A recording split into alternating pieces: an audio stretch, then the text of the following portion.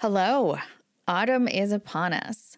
My kids are busily planning their Halloween costumes. My dog is busily tracking mud all over the floor. I'm getting out the sweaters and beginning to dream about warm places to travel to in the dead of winter. I find that the change in season is a nice external cue to spend a little bit of time reflecting on what's ahead, making some plans, not just business plans or business goals, but also thinking about what my family needs in this coming season.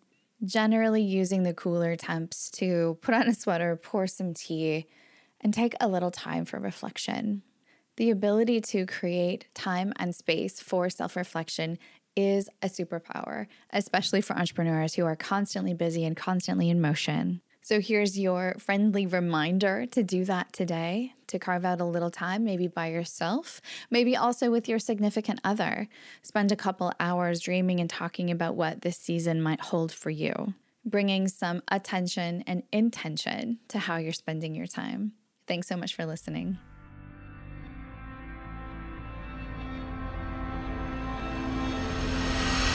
Welcome to the Zen Founder Podcast. This is a place where we have conversations about mental health and entrepreneurship. We have a pretty broad conceptualization of what mental health means. Sometimes depression, anxiety, sometimes relationships or physical health. The goal here is to bring some calm into the crazy roller coaster of ups and downs that is life for many entrepreneurs. I'm your host, I'm Dr. Sherry Walling. I'm a clinical psychologist and an entrepreneur, married to an entrepreneur, live in the world of entrepreneurs, and I'm so pleased that you have joined us for this conversation. One of the hardest things that happens in business often takes people by surprise. It's not necessarily managing revenue. It's not necessarily making those great hires. Often the thing that really is the gut punch, that really sort of cuts an entrepreneur or leader right to the core, is much more human than you might expect. It comes in the form of a Glassdoor review or a tweet or some kind of feedback that indicates that someone really doesn't like you. I appreciate that this may sound like schoolyard politics, like, oh, Johnny doesn't like me, meow, meow, meow. Who cares about that? But I've seen it derail lots of really high-performing leaders because they get in this kind of perseverative, distracted zone where they kind of can't believe that someone is super upset with them, with their product, with their company, with the way that their team employs people. The bigger your company gets, the more successful you are, the more touch points you have both internally and externally, the more likely this is going to happen to you at some point, that someone is going to decide that you are their problem and that they don't like you and they're gonna tell people about it. Most of the entrepreneurs that I work with they're pretty self-reflective humans. They understand that relationships really drive a lot of business success. They try to be self-aware. They try to be good leaders. They try to be aware of others around them. So they're relatively conscientious. They're not people who sort of go stomping through the world saying whatever they want, not caring about how it offends people or, what reaction it has. Most of us who are responsible, conscientious adults are pretty thoughtful about how our behavior, how our words impacts other people. So when someone decides that you are their problem, it can be pretty shocking. And as I mentioned, it can really derail someone's focus, a leadership team, an executive team, a business partnership, because they're now directing attention towards trying to solve this interpersonal problem or this maybe public relations problem rather than, moving forward with business as usual. So what to do when someone doesn't like you? First of all, I think it is important to, as objectively and as neutrally as possible, really look at what it is they're saying. Is it possible that they have a point? Do they have some feedback for you or for how your company conducts itself that could be valuable? Even if it's packaged in some vitriol, even if it's packaged in a way that's like aversive and ugly, is it worth at least taking a pause, reading it neutrally, and seeing if there's some feedback that can be useful to you? I think that's the first thing that's important in being a kind of humble, self-reflective leader.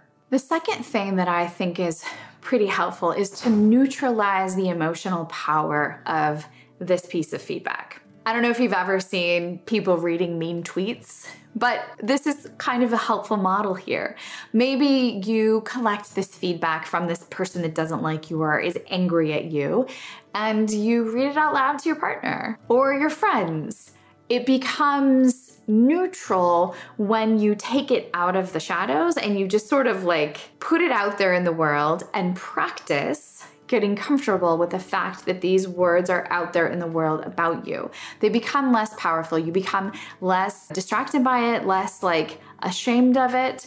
There's generally less emotion about it if you bring it up to the surface of people that you trust and practice giving it less power. The third kind of psychological intervention that I would recommend is really not to do with the negative feedback, but has to do with the positive feedback, which is inevitably present in all of our lives as leaders. It's collecting a file or a folder of thank you cards, of emails from people who have worked with you or who have been your clients, who appreciate your product, who appreciate the way that you lead. It's collecting a little counterbalance to the negative by storehousing some of the positive things that people have said about who you are and your leadership. And the reason that we do this is because our brains are really highly attuned to negative feedback. Negative feedback from an evolutionary perspective signals threat. And so we want to be super aware of threat because it may mean that there's something dangerous for us. So in the business world, it's hard to remember sort of the caveman and woman times where something negative might have meant that, a tiger was after us or something. But our brains still have that imprint. So we're much more likely to think about, to ruminate about negative feedback, to pay a lot of attention to the negative things that people say, almost to the exclusion of the positive. And so we have to actively even out the data. Most of us, again, if we're kind of conscientious and aware, are maybe going to get 1 or 2 or 3 super, super negative things coming across our professional. Most of us are going to get a lot more really positive feedback and gratitude than we're going to get negative. But we often give most of our attention to the negative. So we want to really counteract that or counterbalance that by reminding ourselves of the difference that we're making, of the impact of our company, of the policies and processes that we put in place to help our employees feel sound, to feel heard, to feel safe, to feel like they can do their best work. So when you get that negative feedback, read it, listen to it, take it in as much as is helpful, but then also fuel your brain with some of the positive so your brain doesn't get off balance. The fourth strategy that I think is really helpful in working through negative feedback is asking for help. It is contacting a PR firm, it's contacting a therapist or a coach, it's having people help you think about how to work with this negative feedback, both in public and then interpersonally. Sometimes we're just not objective anymore. When someone has deeply criticized our leadership or the company that we've built, we're in threat. We're not objective anymore. We're unable to really think neutrally or solve problems creatively. So this is a really good time. The more upset you are, the more helpful it is to have some outside perspective. Again, for that internal management of your own feelings and reactions, as well as that external perception management, the PR pieces, the communication to the rest of the team. How do you comment back in a public forum in a way that makes sense and minimizes the likelihood of inflaming the situation? Don't feel like you have to manage all of these things on your own, especially if you are angry or upset about what someone has said about you publicly. The fifth thing that I would say about working through the experience of someone not liking you is, again, to recognize that you are not for everyone. Everyone is not going to like you. And that may seem obvious, maybe it even seems trite, but I think really honing in, really getting calm and centered about the fact that you exist in the world to do the work that you're doing, to be connected to the people that you are serving, your family, your friends, the people you love, the employees you employ.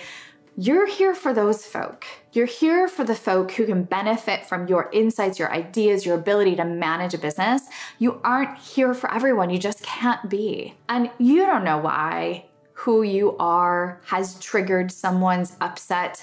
Maybe it has nothing to do with you. Maybe it's a projection. Maybe it's their own wounding, their own past, their own problem that's just getting thrown at you, and you happen to be the public figure or the leader who's standing closest, and so it splatters on you, and that's the issue. Maybe it has nothing to do with you. Or maybe it does, but it really doesn't matter. Like, you are who you are in the world, and you have to keep going, focused on the people that you serve and the work that you're doing, and not let it become such a distraction. Because these negative things do have the power to sort of plant seeds and they become perseverative. That word means persevere in thought process. So the hamster in your mind is like, brrr. It's hard to think about anything else, do anything else, focus on anything else, and it's absolutely not helpful to you or to anyone in your company. So get comfortable with the fact that this will probably happen if it hasn't happened yet, and the very real reality that you cannot make everyone happy in the world, nor should you try. But stay super focused on the people that you do serve.